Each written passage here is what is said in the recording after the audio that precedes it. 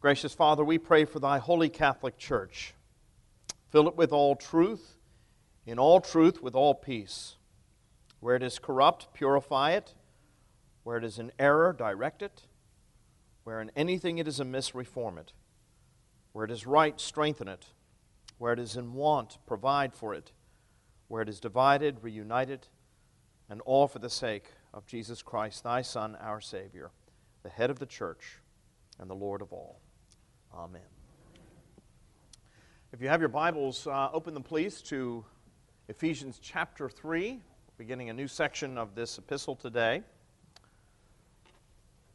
I say a new section because Paul begins a new line of thought, a reminder that when this letter was originally written, when all the epistles were originally written, there were no chapter divisions.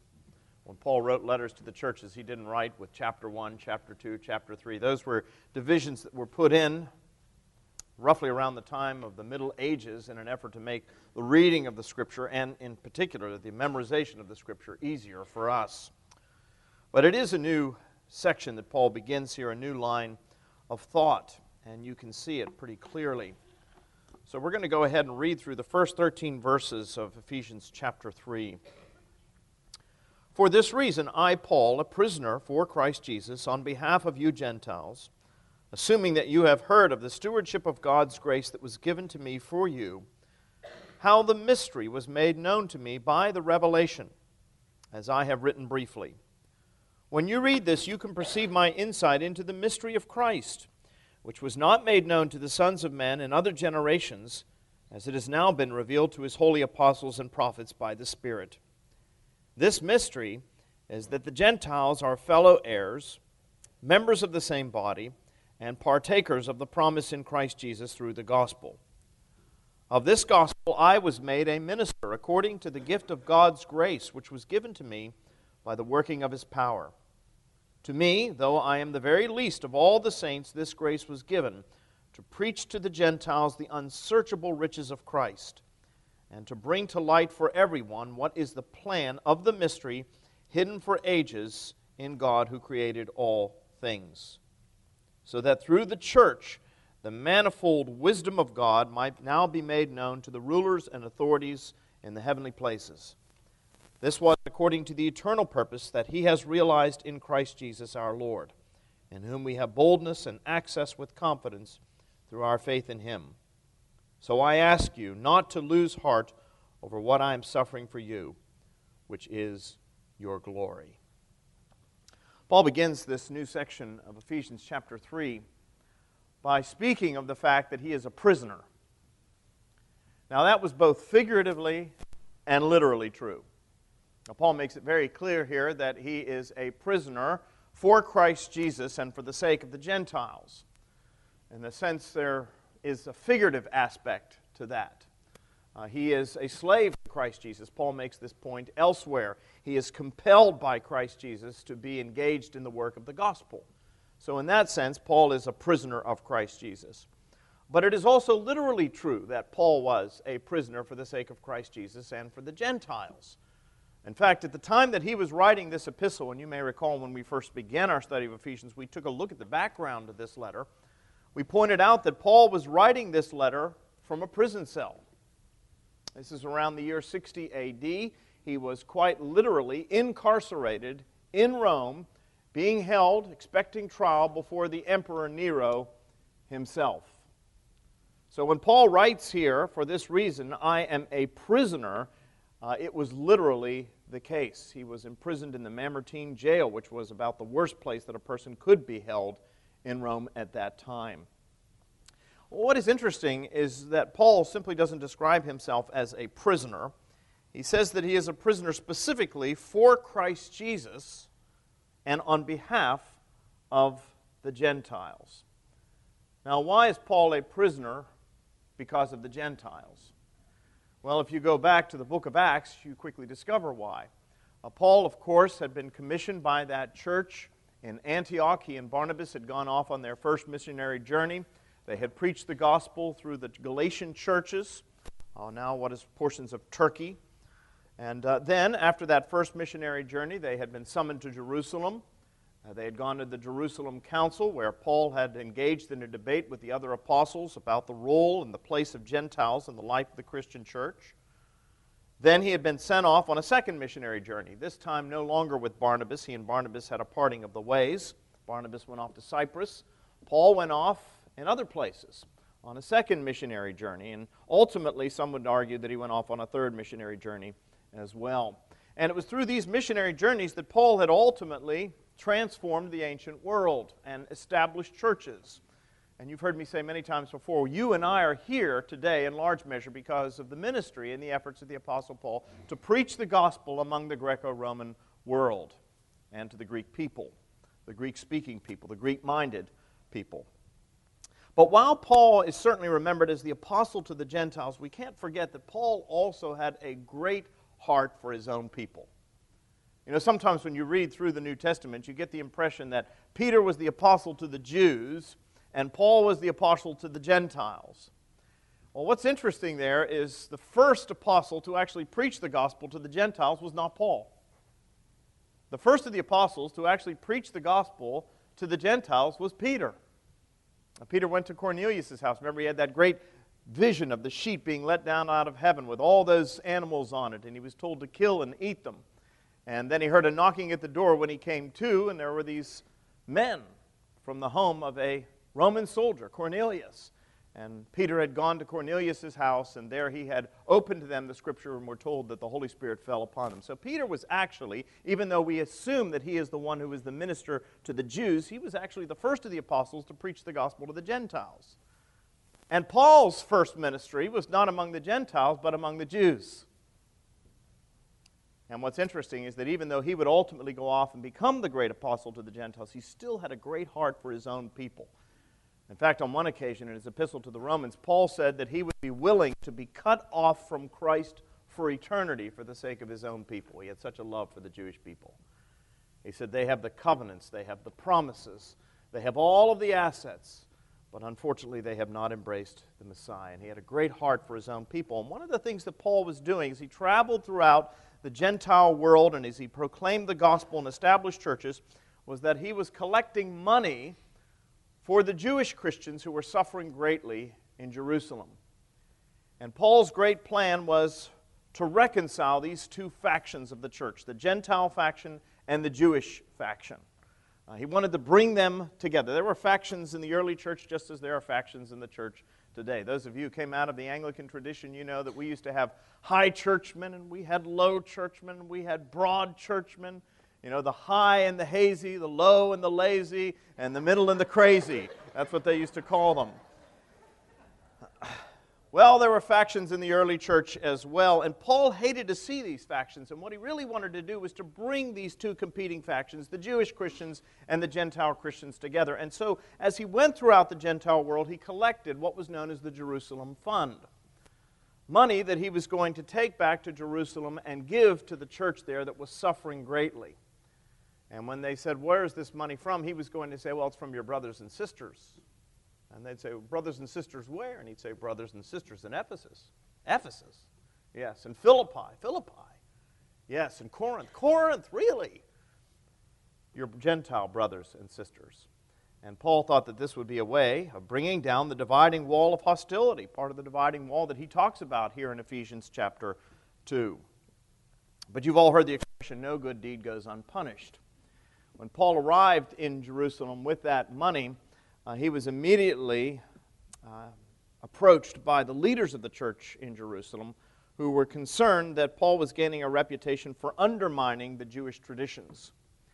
And so they encouraged him to go up to the temple and offer a sacrifice and assure the Jewish believers that he was not trying to undermine the law of Moses. But we're told that when Paul was on his way up to the temple on that occasion, he was immediately attacked by a crowd who accused him, falsely I might add, of taking Gentiles into the temple precincts. That was the charge that was brought against him. He was bringing Gentiles into the temple precincts. And we talked about that a couple of weeks ago here in this study of Ephesians. We said that that was against the law. There were all these signs that were posted around the temple complex that said trespassers will not be prosecuted, but trespassers will be executed. There was only one section of the temple complex into which Gentiles were permitted to go, and that was the outer court. They were not permitted to go into the court of women. They were not permitted to go into the court of Israel where the Jewish men could go, and they certainly were not permitted to go into the court of the priests where only the priests could go. They could stay in that outer perimeter, but it was several levels below these other courts, and that's where Gentiles were supposed to be. And it was a reminder that they were not part of the covenant community. And Paul was accused of taking Gentiles not into that court, but into the inner courts. And the result was that he was arrested. Now, he wasn't actually doing that. In fact, it was quite the opposite, but that was the charge that was brought against him. You know that the crowd almost ripped him limb from limb, except for the timely interruption of the Roman garrison there in Jerusalem. He was then taken to Caesarea Maritima, Caesarea by the sea, where he was imprisoned for about 3 years without a trial. And finally, when he realized that he was getting nowhere and that there were those who were actually conspiring to take his life, Paul appealed, as was his right as a Roman citizen, to Caesar. And the Roman governor decided to send him to Rome, and that's where we find Paul. So when he says, I am a prisoner for Christ Jesus on behalf of you Gentiles, there is a sense in which that was quite literally true.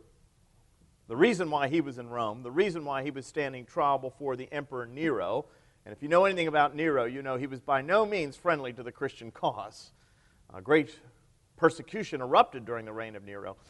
The whole reason for Paul going through this difficulty was because of the Gentiles. So it was quite literally true that he was a prisoner, for Christ Jesus, that is, for the sake of the gospel, and on behalf of the Gentiles. Now, if you think about it, this is a remarkable turn of events in the life of the Apostle Paul.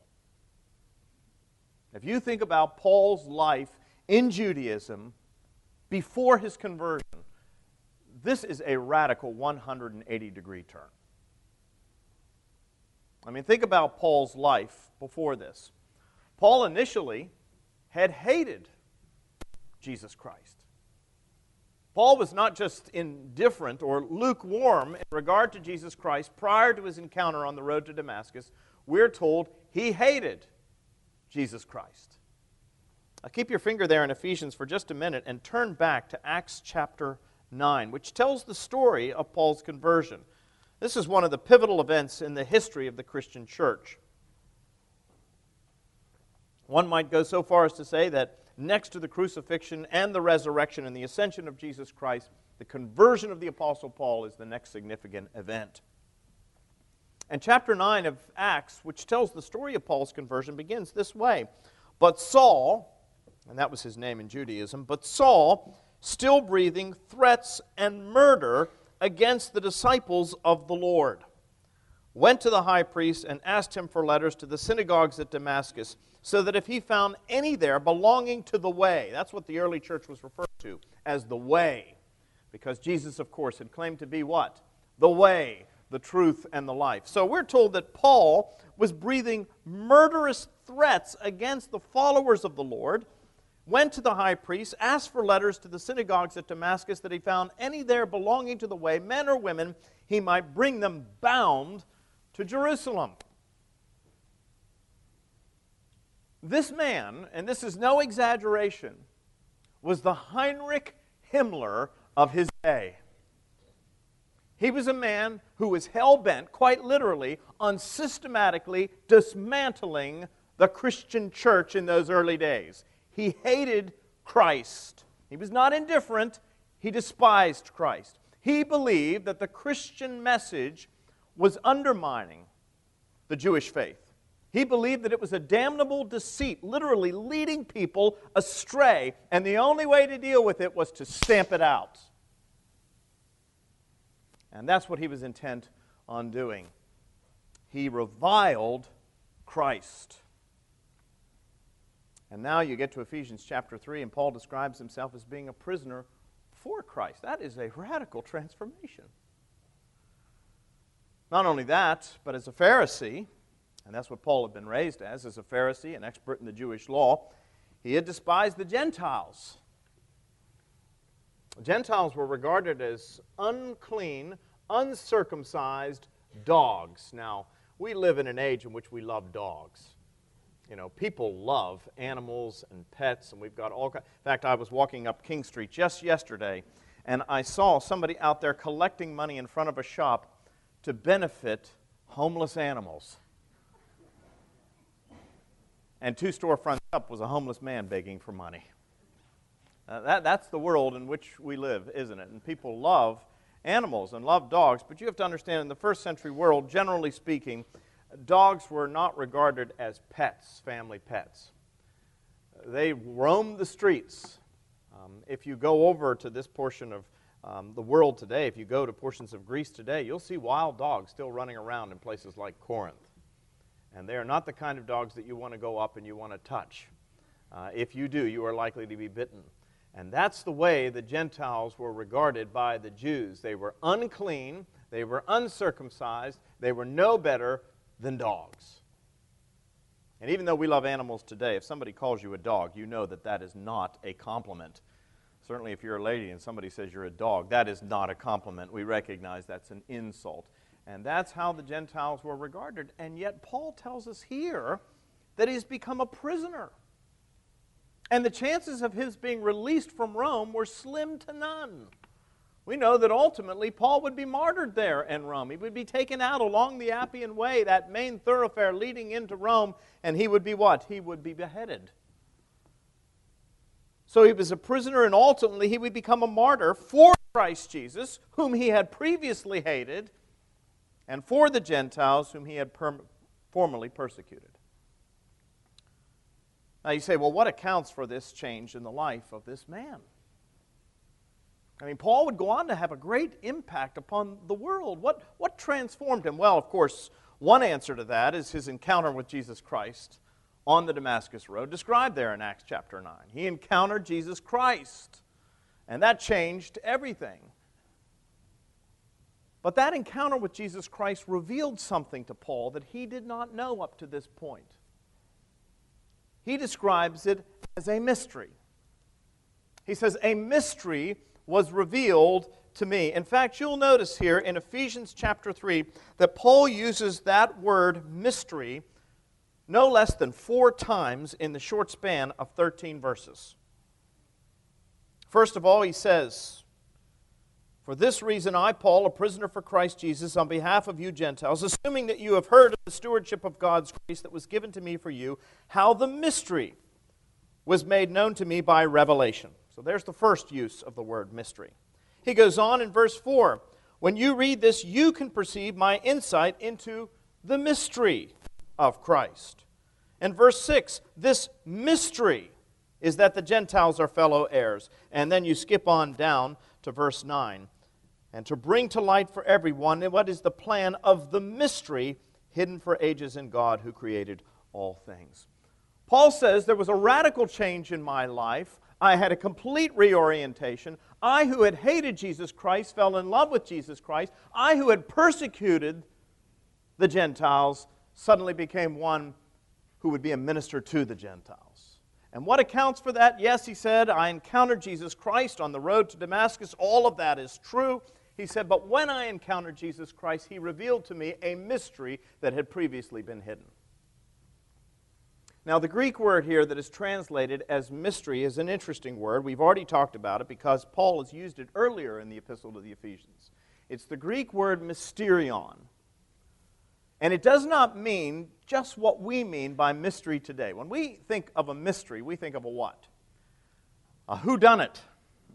We think of an Agatha Christie novel. We think of a conundrum, a puzzle, something that has to be worked out. But that's not what mystery meant in the ancient world. The Greek word mysterion meant something that was hidden from most people, but was revealed to the initiated.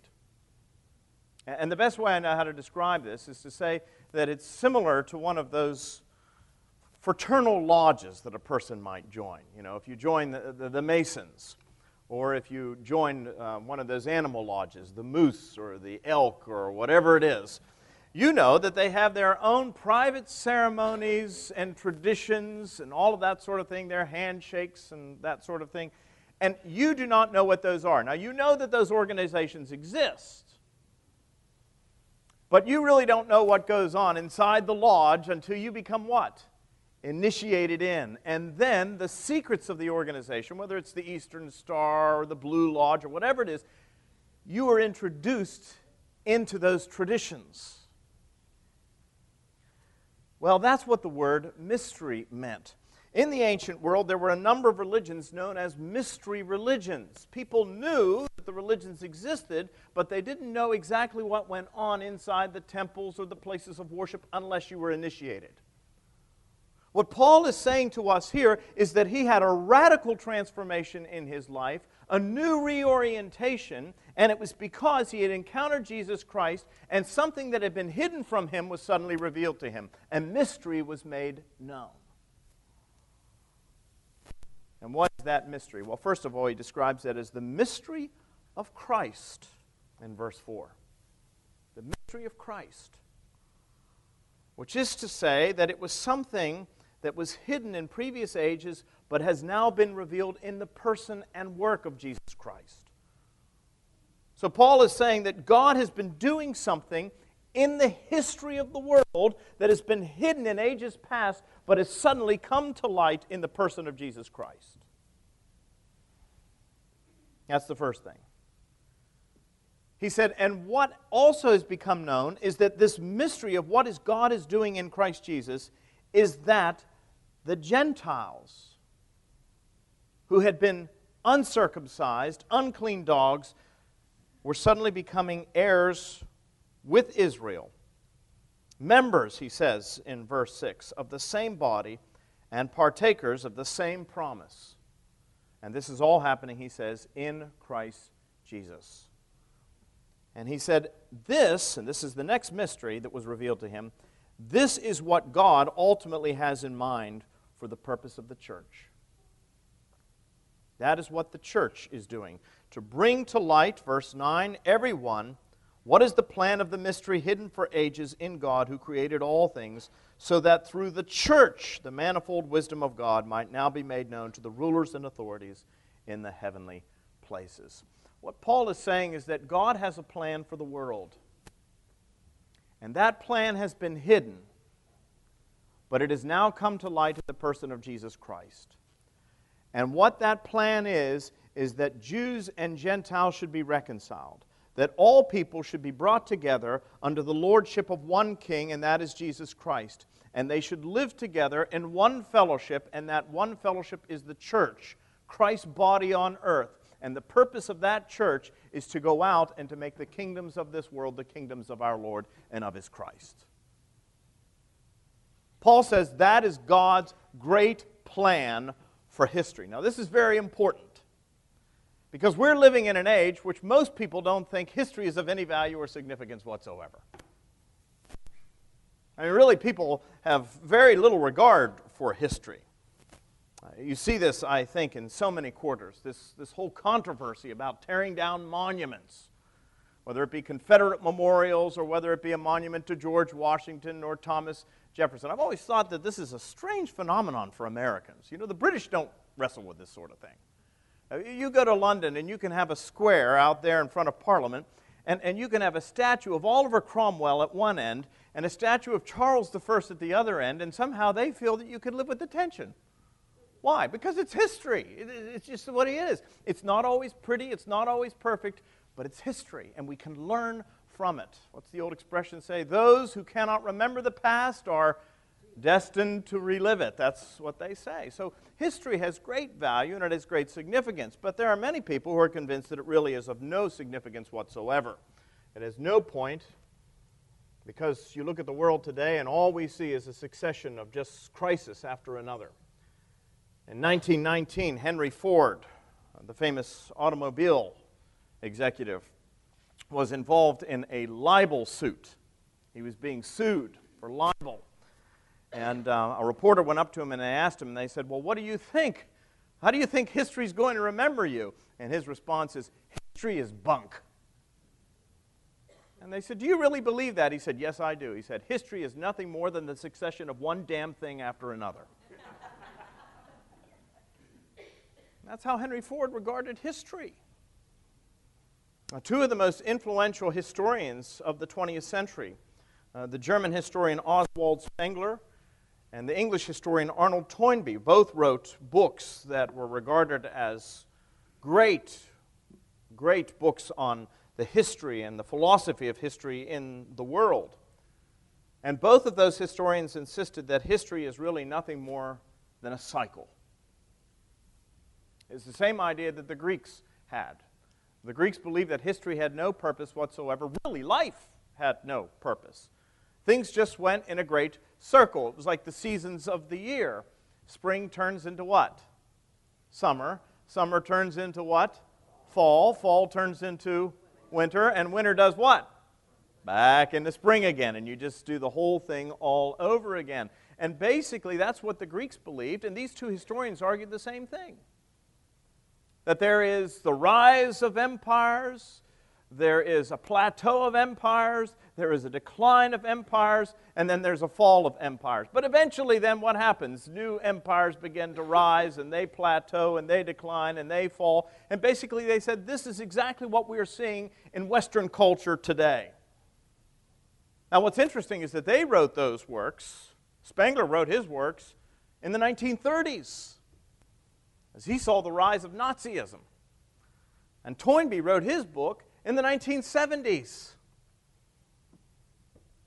in the post-World War II year, and yet both of them saw the same thing, this sort of rise and plateau and decline and fall of empires. And they projected that what you saw in the past you will see in the future again. You saw it with the Egyptian Empire. There was a rise, a great plateau, a decline, and a fall. What do we remember the Egyptian Empire today? Nothing. You go and you see the remnants of that great empire. If you go to Cairo, you can see the pyramids, you can see the Sphinx. But Egypt is by no means the great empire that it was at the time that the Hebrews were slaves, making bricks without straw. Then there were the rise of the Persian Empire, and that, of course, is no more. There was the rise of the Roman Empire that everybody thought would last forever, but the Roman Empire is no more. We only have vestiges of its glory. The rise of Nazi Germany, the rise of the French Empire, the rise of the British Empire, you name it, the rise of the American Empire. But basically what these historians are saying is that sooner or later all empires go the way of the dodo. So history has no purpose. It has no direction. It's just a succession of one damn thing after another, quite literally. Well, the Apostle Paul certainly did not believe that. Paul believed that history does have a purpose. And you've heard me talk about this before. Paul believed that history had a definite beginning. And that was God created the world. He created it good. There was a time of decline, that is true. But history came back with a vengeance when God sent His Son, Jesus Christ, into the world. That was the high point of human history, when the Word became flesh and dwelt among us. And history will have a grand and glorious climax when Christ returns in glory. So there is purpose, there is direction to history. I've said to you before, it's like, for me, it's like the 1812 Overture. You know, the 1812 Overture, which we always play at the 4th of July, which is strange because it has nothing to do with the 4th of July, and it has nothing to do with American history.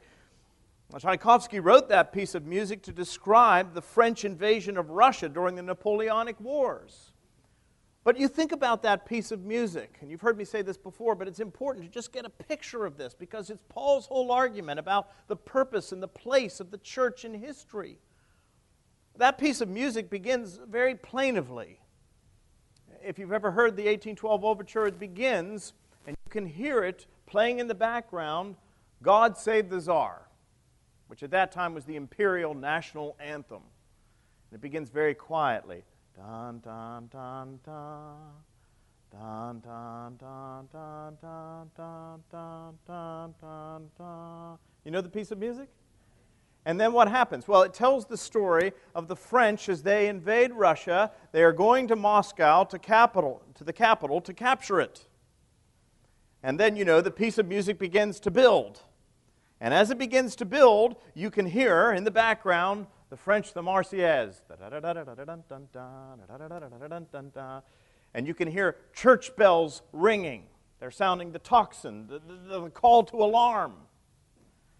And then you reach that point where there are bells ringing and you can hear cannons going off. And if you've ever seen it performed live, they actually fire real cannons sometimes. It's impressive.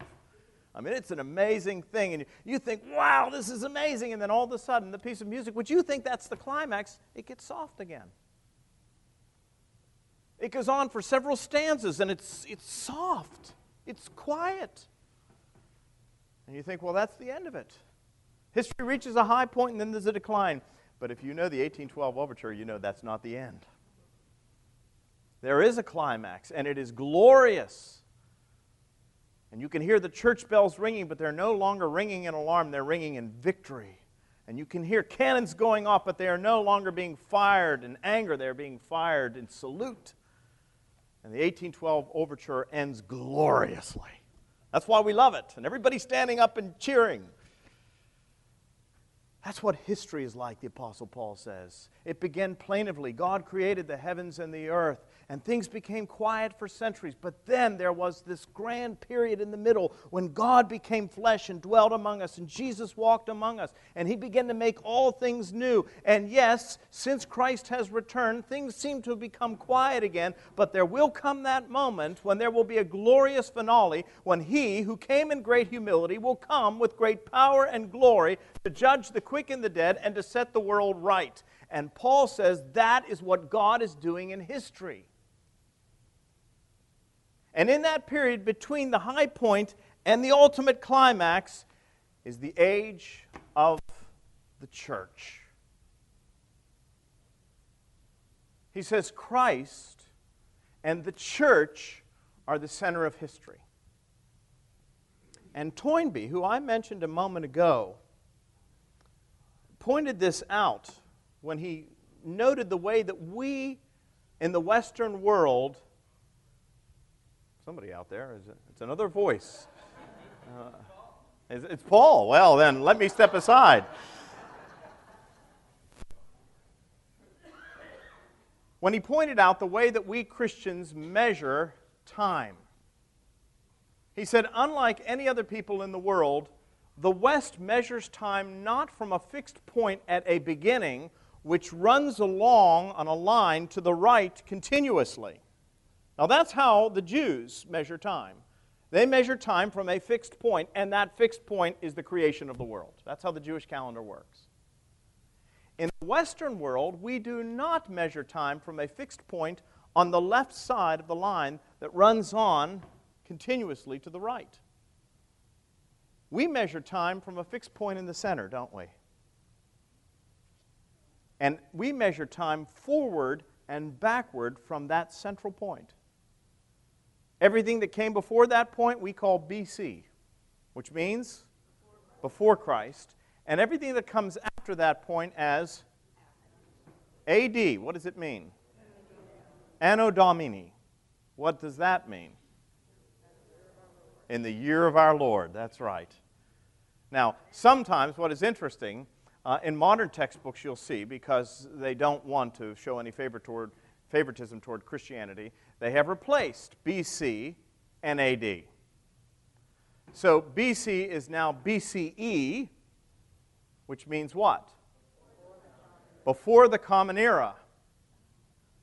And ACE, which means after the Common Era, or whatever. Now here's what's interesting. It doesn't make a difference whether you call it BC or AD, or you call it BCE or ACE. The world is still measuring time from a fixed point, and that fixed point is what? The arrival of Jesus Christ. So even those who want to impose a secular agenda on the history of the world still have to measure time from that fixed point. That's important for us to understand as Christians, that history is not meaningless, that it is not cyclical, that God is at work, He does have a plan, and He does have a purpose. There was a mystery that was hidden in ages past, but it has now been revealed in the person of Jesus Christ, and at the heart of that mystery is the ministry of the church. You and I should be praying for the church. And when I say the church, I'm not talking about the litigation, and I'm not talking about buildings. I'm talking about the body of Christ. I'm talking about that great kingdom which Christ has established and is His means for transforming the world. John Stott put it this way. This is a rather long quote, so I've broken it up.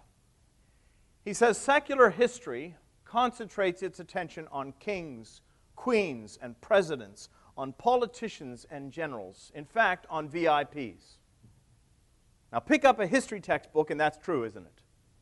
It's about what? It's about queens and presidents, politicians, generals, very important people. The Bible, however, concentrates on a group it calls the saints. Often little people, insignificant people, unimportant people, who are, however, at the same time God's people, and for that reason are both unknown to the world and yet well known to God. Secular history concentrates on wars, battles, peace treaties, followed by yet more wars, battles, and peace treaties. The Bible concentrates on the war between good and evil, on the decisive victory won by Jesus Christ over the powers of darkness, on the peace treaty ratified by His blood, and on the sovereign proclamation of an amnesty for all rebels who will repent and believe. Again, secular history concentrates on the changing map of the world as one nation defeats another and annexes its territory, and on the rise and fall of empires. The Bible concentrates rather on a multinational community called the church, which has no territorial frontiers, which claims nothing less than the whole world for Christ, and whose empire will never come to an end. That's the Christian view of history. It's not just about individual wars, individual battles. It is the great war, the struggle between good and evil. It is not just about rising and falling kingdoms. It is about that kingdom which has arrived in the person of Jesus Christ, that is ever expanding wherever the church goes, that kingdom which will have no end. It is not just about kings and sovereigns who will appear for a time and disappear. It is about that King who is eternal, who is the Alpha and the Omega, the beginning and the end. And as ministers of the church, when I say ministers of the church, I'm not talking about those in collars. I'm talking about us. As the saints, you and I are part of that grand story, and we have a part to play in it. Somebody has described history as a great cosmic drama that is being played out on a stage across the centuries. And every single one of us as Christians has a part to play in that drama. Now, some of us have rather small, insignificant, bit parts. Have you ever been to a play? You know, there's always the butler. And unless he did it, his part is rather insignificant. But he has a part to play. Some parts are important parts. You get top billing. People like the Apostle Paul and the Apostle Peter had big parts to play. But the point is that if you are a Christian, you are a saint. The word Christian and the word saint are interchangeable in the New Testament. If you are a Christian, you are a saint. Doesn't mean you're perfect, just means you're sanctified. You are a Christian and you have a part to play in this great drama which is unfolding. You are on the stage of history right now, and the question is, will you play your part? Will you say your lines, the lines that God has appointed you to say as a part of this great drama? Or will you fumble your opportunity? And here's the thing, you only get one chance on the stage. Now, some of you may be thinking, well, maybe I missed my chance. How many of you are still alive? Looking at you, I'm not so sure, but I want to know this morning, how many of you are still alive? If you are alive, if you've got breath in your body, you are still on the stage. You still have lines to speak. You still have a part to play in this great drama which is unfolding across history. And the angels and the archangels and the whole company of heaven are peering down to see how it's going to unfold. That's what history is all about. And all these other things that we study in school, which are important, don't get me wrong. You all know I'm a great lover of history. I employ history in every sermon the way Brian employs C.S. Lewis in every sermon. Somehow it finds its way in because I believe that history is important. But I want you to understand it's not just about these little things, things that we regard as big because they are happening in our lifetime. But history is about God's great drama, what God has been doing across the ages, across the nations, through and in spite of the empires. Well, what is it that God is doing? What was this mystery exactly that was revealed to Paul? Here's what the church is to be about. This is what God is doing in the church. He is bringing genuine peace and reconciliation to the world. This is what our job is. This is the part that we are to play in this great drama. We are to bring genuine peace and reconciliation to the world. If peace treaties between nations could do it, we wouldn't have any wars. But we've had many peace treaties and many wars and more peace treaties and more wars. And despite man's best efforts, somehow we cannot bring peace to the world.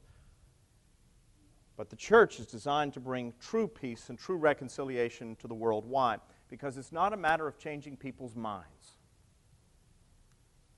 Minds are fickle things, folks. They will switch back. A person can change their mind one minute, and it can turn back the next. This is one of the reasons why I love Jesus' parable of the prodigal son. Let me ask you a question. When did the prodigal son really have a change of heart? When he was desperate. In other words, he went out and he spent his inheritance. And in the first century world, if you went to your dad and said, I want my inheritance, that was like saying to them in a Middle Eastern culture, I wish you were dead. The father could have disinherited him and thrown him out right then. But the father didn't. He gave him his inheritance. And the boy went out and he what? He squandered all of his money on loose living. Now, I'm not going to tell you what that is. You've got an imagination. You can imagine what loose living is. He goes out and he spends all of his money in loose living, and he finally declines to a point where he has what? Lost everything. And when the money dries up, so do his friends. And he is in a desperate place doing what? Eating pigs' food and feeding the pigs and longing for the pods that the pigs were feeding on. Now, that would not have been lost on a Jewish audience in the first century. Oh, that's a pretty low point. And he says to himself, the text says he came to his senses. He said, I will go home and be a slave in my father's household. I'd be better off as a slave than in this situation. And so he goes home. Now, everybody thinks, and Miss M, you gave the right answer. So I want you to understand that when I tell you that you passed the test. I want you to understand that because I'm going to tell you flunked the course. But you passed the test here, and here's why. He does have a change of mind. But that's not the same thing as a change of heart. Why is he going back to his father? Because he's desperate, and he's in a bad place, and he'd be better off. But he's not going back out of any great love for his father. He's not going back because he necessarily realizes he did the wrong thing. He's going back because he's in a bad place. And as closer he gets to his dad, the more anxious he becomes. Now, what's Dad going to do to me? I'm willing to go back and be a slave, but what if Dad doesn't want to accept me back at all? What's going to happen to me? And the story is so remarkable because we are told that as he's making his way back to his father's house, his father sees him on the road and runs out to meet him. Now understand, in a Middle Eastern culture in the first century, no man ran to his son.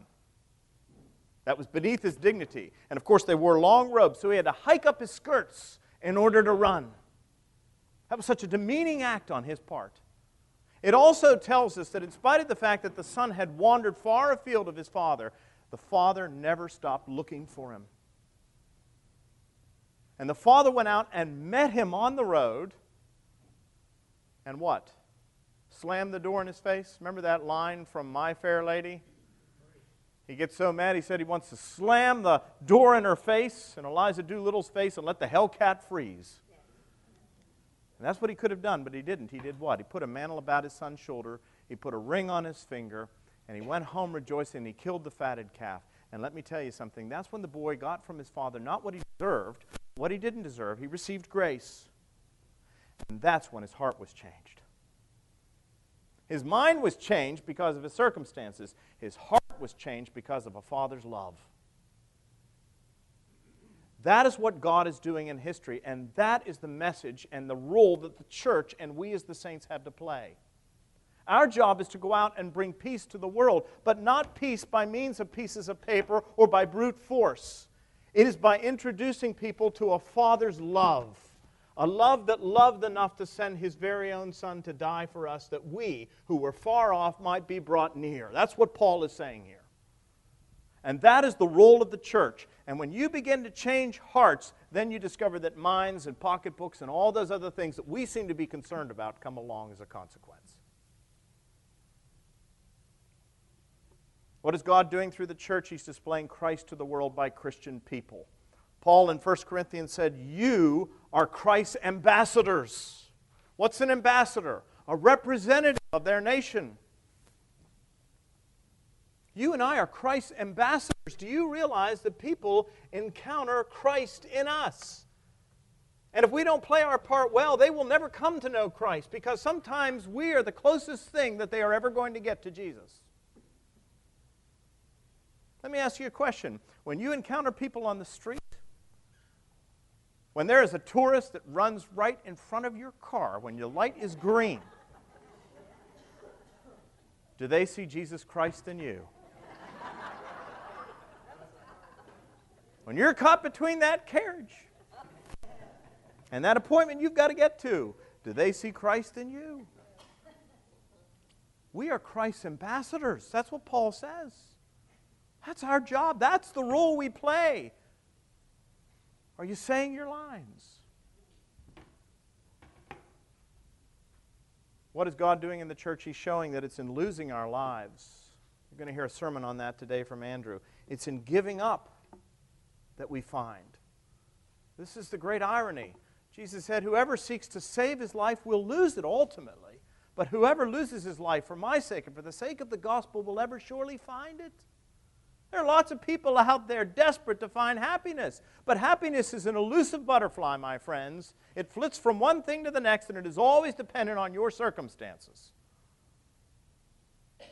What the world offers is happiness. What Christ offers is joy, which is not dependent on your circumstances. It transcends that. What is the church doing? It is showing us the manifold wisdom of God to the rulers. The rulers think they have the answer to all of life's problems. This is why we get so hopeful in a presidential election. You'd think we'd learn. How will peace ever come to this world? How will the kingdoms of this world ever become the kingdoms of our Lord and of His Christ? How is it that desperate people, lonely people, searching people will ever find true joy? That peace which passes human understanding. They will only find it, my friends, if they come to know Him whom to know is life everlasting. And they will only come to know Him if you and I are playing our part, if the church, being the centerpiece of history, is going out and doing its work. What is God doing in the church? I'll tell you what God is doing in the church. He is rewriting the history of the fall of man. Turn to Revelation chapter 21 for just a minute. It's appropriate. It's the last book of the Bible. I'm sorry to keep you, but it's important. Revelation chapter 21. And behold, I saw a new heaven and a new earth. For the first heaven and the first earth had passed away, and the sea was no more. And I saw the holy city, a new Jerusalem, coming down out of heaven from God, prepared as a bride adorned for her husband. And I heard a loud voice from the throne saying, behold, the dwelling place of God is with man. He will dwell with them, and they will be His people, and God Himself will be with them as their God. He will wipe away every tear from their eyes, and death shall be no more. Neither shall there be mourning, nor crying, nor pain any more, for the former things have passed away. And he who was seated on the throne said, Behold, I am making all things new. That's what God is doing in history, my friends. Through the church, through the person and work of Jesus Christ, God is wiping away the tears from every eye. He is bringing the nations to their knees. He is making all things new. And you have a part to play. When you go out from here this morning, the question is, will you play your part? Will you say your lines? Will you pass the legacy on? Let us pray. Heavenly Father, we give you thanks and praise that history is not meaningless. It is not bunk. You have a plan and a purpose, a mystery that was hidden in ages past but has now been revealed in the person of Jesus Christ and revealed in the church, His body on earth. Grant us the grace as the members of that body, as the hands and the feet, the eyes and the mouth of Christ, to go forth from this place, to show the love of Christ, the love of a Father to a prodigal world, that there may be peace on earth, that there may be joy in people's hearts, that the tears from every eye may be wiped away. For we ask it in Christ's holy name. Amen. All right, thank you.